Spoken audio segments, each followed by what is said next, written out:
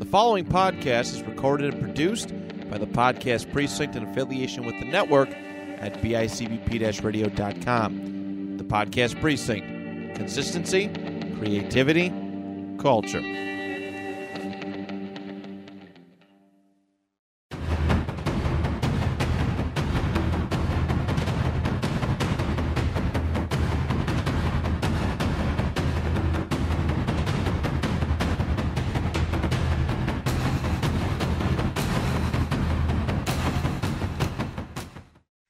Hello, everybody. Welcome to another episode here at the Kick Pod Dojo for inspirational martial arts talk. I am your host, TJ Williams, 4th degree black belt in the Chuck Norris system. Here to talk about my martial arts experience, discussing and analyzing martial arts based subjects, and highlighting individuals involved in martial arts of all styles, past, present, and future. All right, so just get an update for me. I'm recovering from my knee surgery, and of course, I got switched from an immobilizer to a adjustable knee brace. So that things are looking good. So they got me adjusted from 0 to 30 right now. So next 2 weeks, I'll adjust another 30 degrees and see how things are. So the goal is to get my knee from 0 to 90 degrees. All right. So let me introduce you to a guest, of course, with 30 plus years of martial arts experience. Of course, he started at 4 years old. And of course, he was trained by his father, Louis Casamassa. And of course, a lot of you know him as Scorpion from Mortal Kombat, which is definitely, that's a plus for me. And, you know, definitely for those who are fans of Mortal Kombat like me, then you're going to definitely listen to this podcast. So let me introduce to you to Chris Casamassa, that he was nice enough to actually come on the show. I mean, it might be a short period of time, but definitely it's going to be good. How are we doing there, Chris? I'm doing great, TJ. Thanks for having me on today. Yeah, thank you for actually taking the time to be on. I mean, I know you was on Jason Flame's podcast last week, which was great. So I was watching that real good. Thank you. All right. So basically your journey started when you were little. So definitely looking from the interview you had with Jason Flame, I mean, you started with your father that had the Red Dragon karate studio, right? So that's correct. Yes. Yeah, so at least give you like your view of how your experience is training with your father. Well, listen, training with your dad is it got its ups and its downs, right? When it's good, it's good, and when it's bad because you know, it's never about what you messed up on in the studio. It's about what you messed up on when you're in 3rd grade. So it's a little bit different. But listen, my dad's my hero. He's the inspiration for all the things that I do. He's the founder of our style and system of martial arts. So for that, I am eternally grateful. Yeah, it's always good, you know, really. That's just your inspiration. I mean, at first you probably were too key to being a black belt, but, you know, after being there so many times, it kind of say, this is something I would need to do. So basically, I know you said your father had say you can't quit until you become a black belt. That's correct. Yeah. He taught me dedication and discipline at a very young age. Yeah, I mean, yeah, that was pretty much my goal as a going to black belt. You know, I wasn't just going into there just saying I don't want to be a black belt, but you know, that was my goal when I started doing martial arts, and I accomplished my goal, and then it went on to doing 4 more tests, and then from there I am on my way to be the master rank in the Chuck Norris system. That's awesome, man! Congratulations to you. Yeah, I mean, I just got to get through this knee injury, and then of course get myself set for July. Yeah. How'd you hurt your knee? Pro wrestling. Pro wrestling? Oh, yeah. Were you battling The Rock? Man, he probably killed me. Well, let's just say I was going for like a dive, and I guess my feet hit the ropes, and then from there I ruptured my patella tendon. Oh no! I'm sorry to hear that, man. Yeah. I mean, I'm not gonna let it get me down. You know, I'm still training. I mean, yeah, I'm learn how to do Shotokan kata called Chinte or Chinte. I think that's how you pronounce it. Yeah. I mean, it's like Shinto? Chinto, Chinte. I mean, that's tomato. Yeah, I mean, that's saying I'm just trying to like get out my kind of like the style that I am with the Chuck Norris system and kind of learning different katas because I do this for competing at the convention that we go to. So it's like something different, like really. So do you Yeah, ever, man. yeah. So do you ever go like to like outside your style and learn different martial arts katas? Oh yeah, I've got black belts in half a dozen different styles already, and I've competed literally all over the world. So the path that you're on and what you're doing is a great path to be on. Right. Yeah, I understand you got like several national championships, mostly in open form, and I guess open form is that's just like you either your created form or any type of style martial arts. So can you like talk about like your experience with that? Yeah, well, listen, I competed on the pro tour professionally for a decade, for 10 years. And the first 4 years on the pro tour, I got my rear end pretty much handed to me every weekend I went to a tournament. But staying persistent and committed and practicing and making myself better and better really paid off. You know, the last 4 years of my competitive career, I was the number one forms competitor in the world. And like you said, the open forms at that time, they didn't have all the separate things like they do now, like extreme division, tricking division, you know, although it was just like all in one. So if you weren't doing traditional, you were in open. So it was kind of a hodgepodge of everything goes. It was really probably one of the most competitive and difficult divisions to win. So to be able to be, you know, up on the top and be the number one competitor in the world at that time was a big deal. Yeah, Mason. I mean, I've gone to tournaments and it wasn't always open form. It was like different like Japanese form Yep. styles, Korean and pretty much Chinese. So that was like different categories of Right. them. So and mostly it was like almost like tricking, like you said, like that would be like open form. Yeah. Yeah. Uh, all right. So let's kind of get to like where you became a black belt and then going to like teaching. So was when you got to black belt, was teaching your like your main thing you wanted to do, or that's almost like you almost got pushed into it? I did not get pushed into it. It was something that just kind of naturally happened for me. My dad was great about that. You know, he always the same thing with martial arts about teaching, which was listen, do it because you want to do it, not because you think you have to do it. But if you start, try and be the best that you can be at whatever that is that you're doing. So I never really set out to be a teacher or a trainer. It just kind of ended up that way once I made black belt and got up a couple degrees of black belt and got better and better. I wanted to start helping out. And a lot of it was because I wanted to spend more time with my dad, be around my dad. My dad was always at the studio. So I knew the best way to be around him was to be at the studio. So I just kind of learned from being around him. And that led into me becoming a teacher and a trainer and a coach.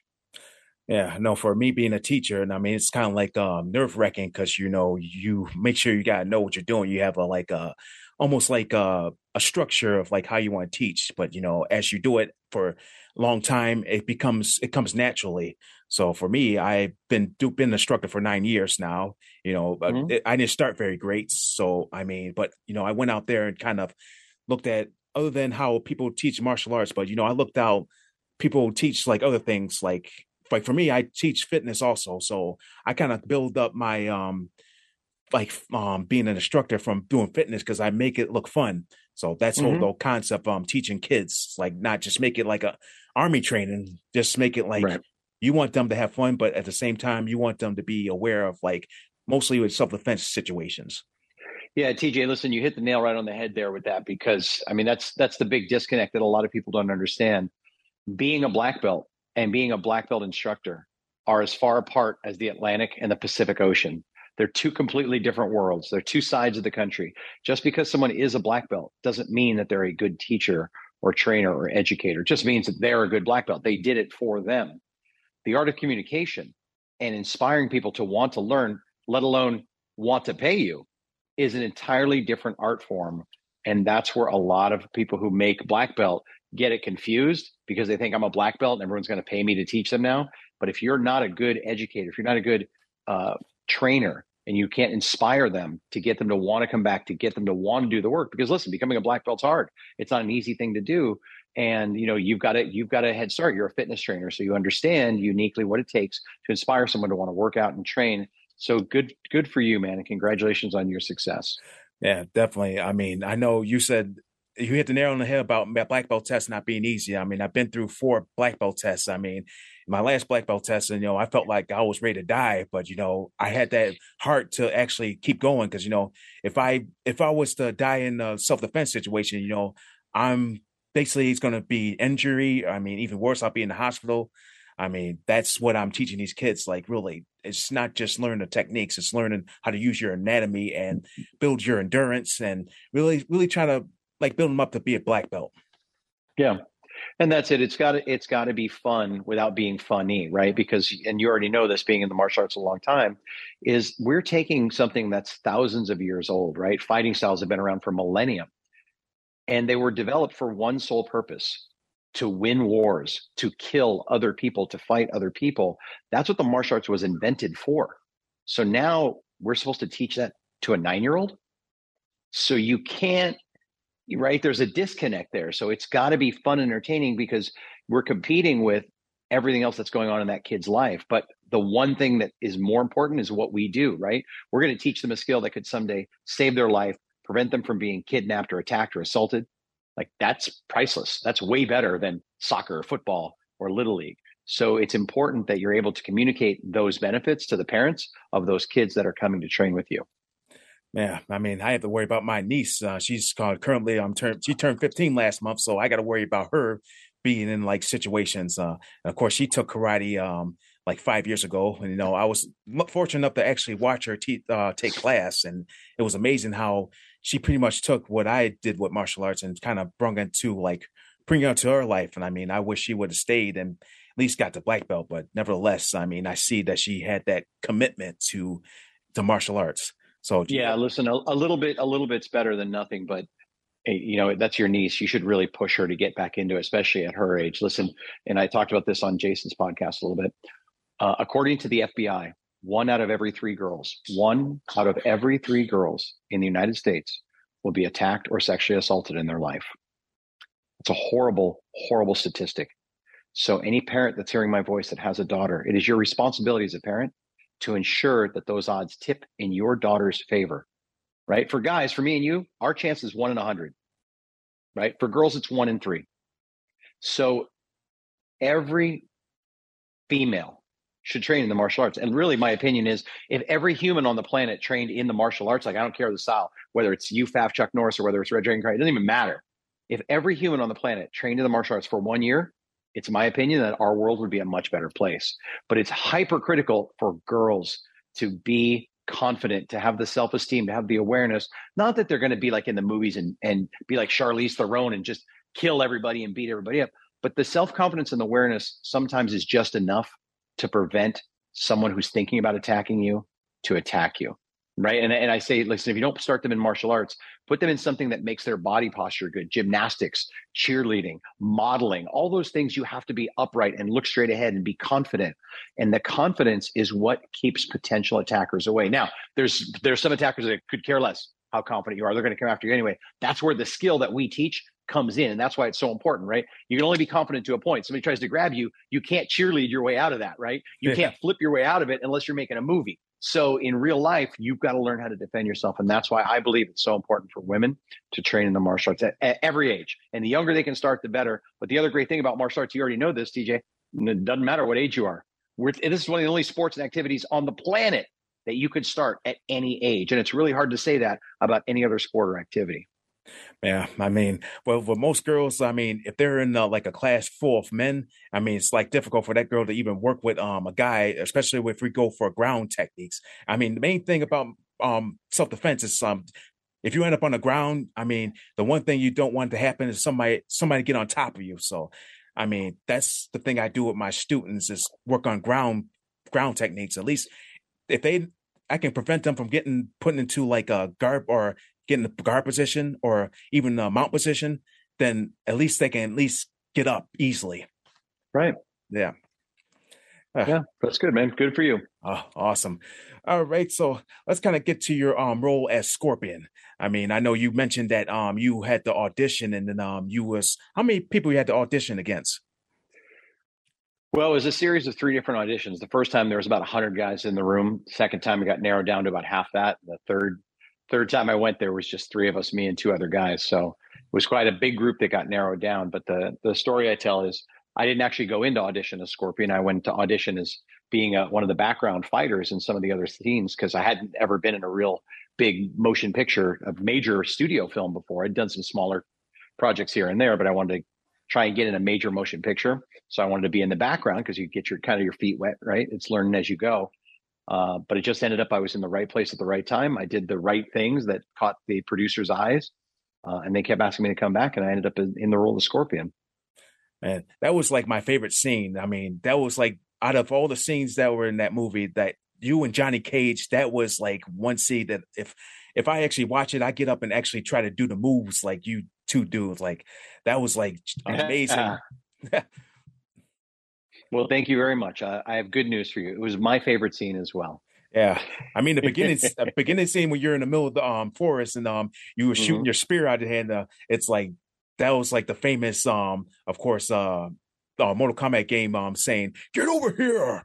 Yeah, yep, yeah, that was amazing. And no, it was great. And listen, it's I give a lot of credit to the fans of Mortal Kombat. They've really kept this whole franchise alive, and they've been very supportive of me over the years. And listen, I'm on your show because I'm Scorpion, so I really appreciate it, and to keep doing good stuff. Yeah, I mean, of course, I mentioned I met Daniel Persida. That was the other Scorpion, the video game version of Scorpion. Yeah, so yeah, it was amazing. I went to Retro Game Con. It was him and John Parrish. They were doing like autograph signing and photographs, and Daniel was dressing up in like different costumes, like either he was Johnny Cage or Scorpion. But luckily, when I took a picture with both of them, I got Scorpion. I was like, yes, yeah, that's awesome. All right, so let me ask you the last thing. We're gonna go into like our segment called the Hidden Dojo. So here's the last question. What inspirational quote best describes your journey? That's a good question. What inspirational quote best describes my journey?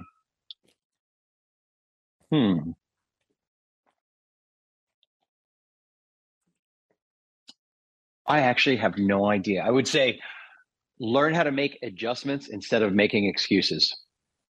Yeah, that goes with my knee brace. Yeah. So for the next 2 weeks, I'll make adjustments and then see where I'm at. All right. So that's nice. Make adjustments instead of excuses. So that's always good. Yeah, that's like diversity as well as versatility. Yeah. All right. Here we go. So we're into our segment we call the Hidden Dojo. So this is where the fun part is. So I ask you 7 questions and you answer them in the best of your ability. All right. I'm ready. Here's the first question. The best advice you ever gotten and who said it? Two parts to that answer. Number one, the best advice I was given in the movie business was to take acting lessons, because someone who really wanted to see me succeed came up to me and they gave me a great analogy. They said, Chris, they can take a great actor and make him look like a martial artist, but they can't take a great martial artist and make him look like an actor. So if you want to be in this business, take acting lessons. And that advice served me very well. The other advice, of course, came from my dad, where he said, you can start something, but don't give up until you achieve the goal that you set when you started that thing. And that was a lot about dedication and perseverance. And I give him all the credit for my success for instilling that in me at a very early age. Mason. All right. The worst advice you ever gotten? That won't work in this area. Yeah. I guess it's not that it doesn't work. It's that the person doing it isn't doing it right. Yeah. It's like, yeah, you're like the place it's not the place, it's the person that's doing the thing. So they're doing it wrong. Yeah. So it's not the place, it's the person that does it wrong. So so that's good. Yeah.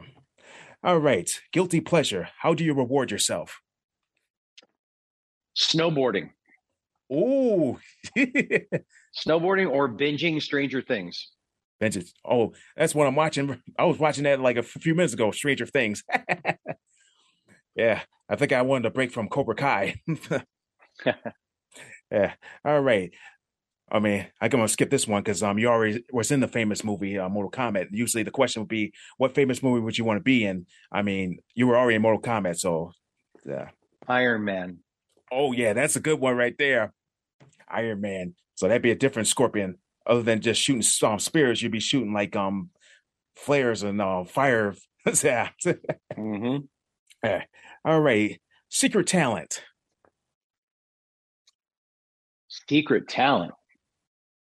Well, if I told you, it would no longer be a secret. Oh boy. Oh yeah, that's fair enough. Yeah.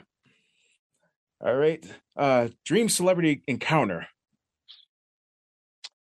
Dreams. Scarlett Johansson. Yeah. Uh yeah, be surprised if I actually got to meet her at a Comic-Con somewhere, but that's highly unlikely. But you never know. You might run her in her for like at a store or somewhere. You never know. Yeah, give or take. Yeah. All right. Final question. 10 years from now. 10 years from now. Yes, like where would you see yourself? I know you got like a lot of like studios in like California. Do you think about expanding like to different states? That I don't know of, but 10 years from now, we will have 40 Red Dragon locations, and I will be retired on the beach in the south of France. Oh, yeah, that sounds good. I mean, everything you pretty much got like a good staff to take care of your school. So yeah. Right. All right. So thank you very much for taking the time. I know it was small, but it's better than nothing. So it actually got to speak with somebody famous. So it's very good. So thank you very much for joining me today, Chris. So hope everything goes well with you. And if you come out of retirement and become Scorpion again, then I'm looking forward to that. Well, listen, you and the fans and the people listening to the show can decide if that actually happens because Warner Brothers and the studios actually listen to the fans. So the more you guys tell them that there should be a multiverse in Mortal Kombat, the more likely it is that I actually will be back in the Mortal Kombat franchise. They are just starting the script process for the next film, which got green lit to go. So it's really up to the fans. So the more everyone contacts Warner Brothers and lets them know, bring back the OG Scorpion, then you will see me up on that silver screen very soon. Oh yeah, I can't wait. All right, my man. Thank you so much for having me on your show. Congratulations to you and all your success. I appreciate it, and you have yourself a very good one, my man. All right, so I'm gonna just go do my closing. All right, for those who just tuned in, make sure you tune into my previous episode on the BICBPRadio.com, Apple Podcasts, and Spotify. And I'll see you next time for another episode of the Kick Pod. This is your instructor, TJ Williams, bowing you out.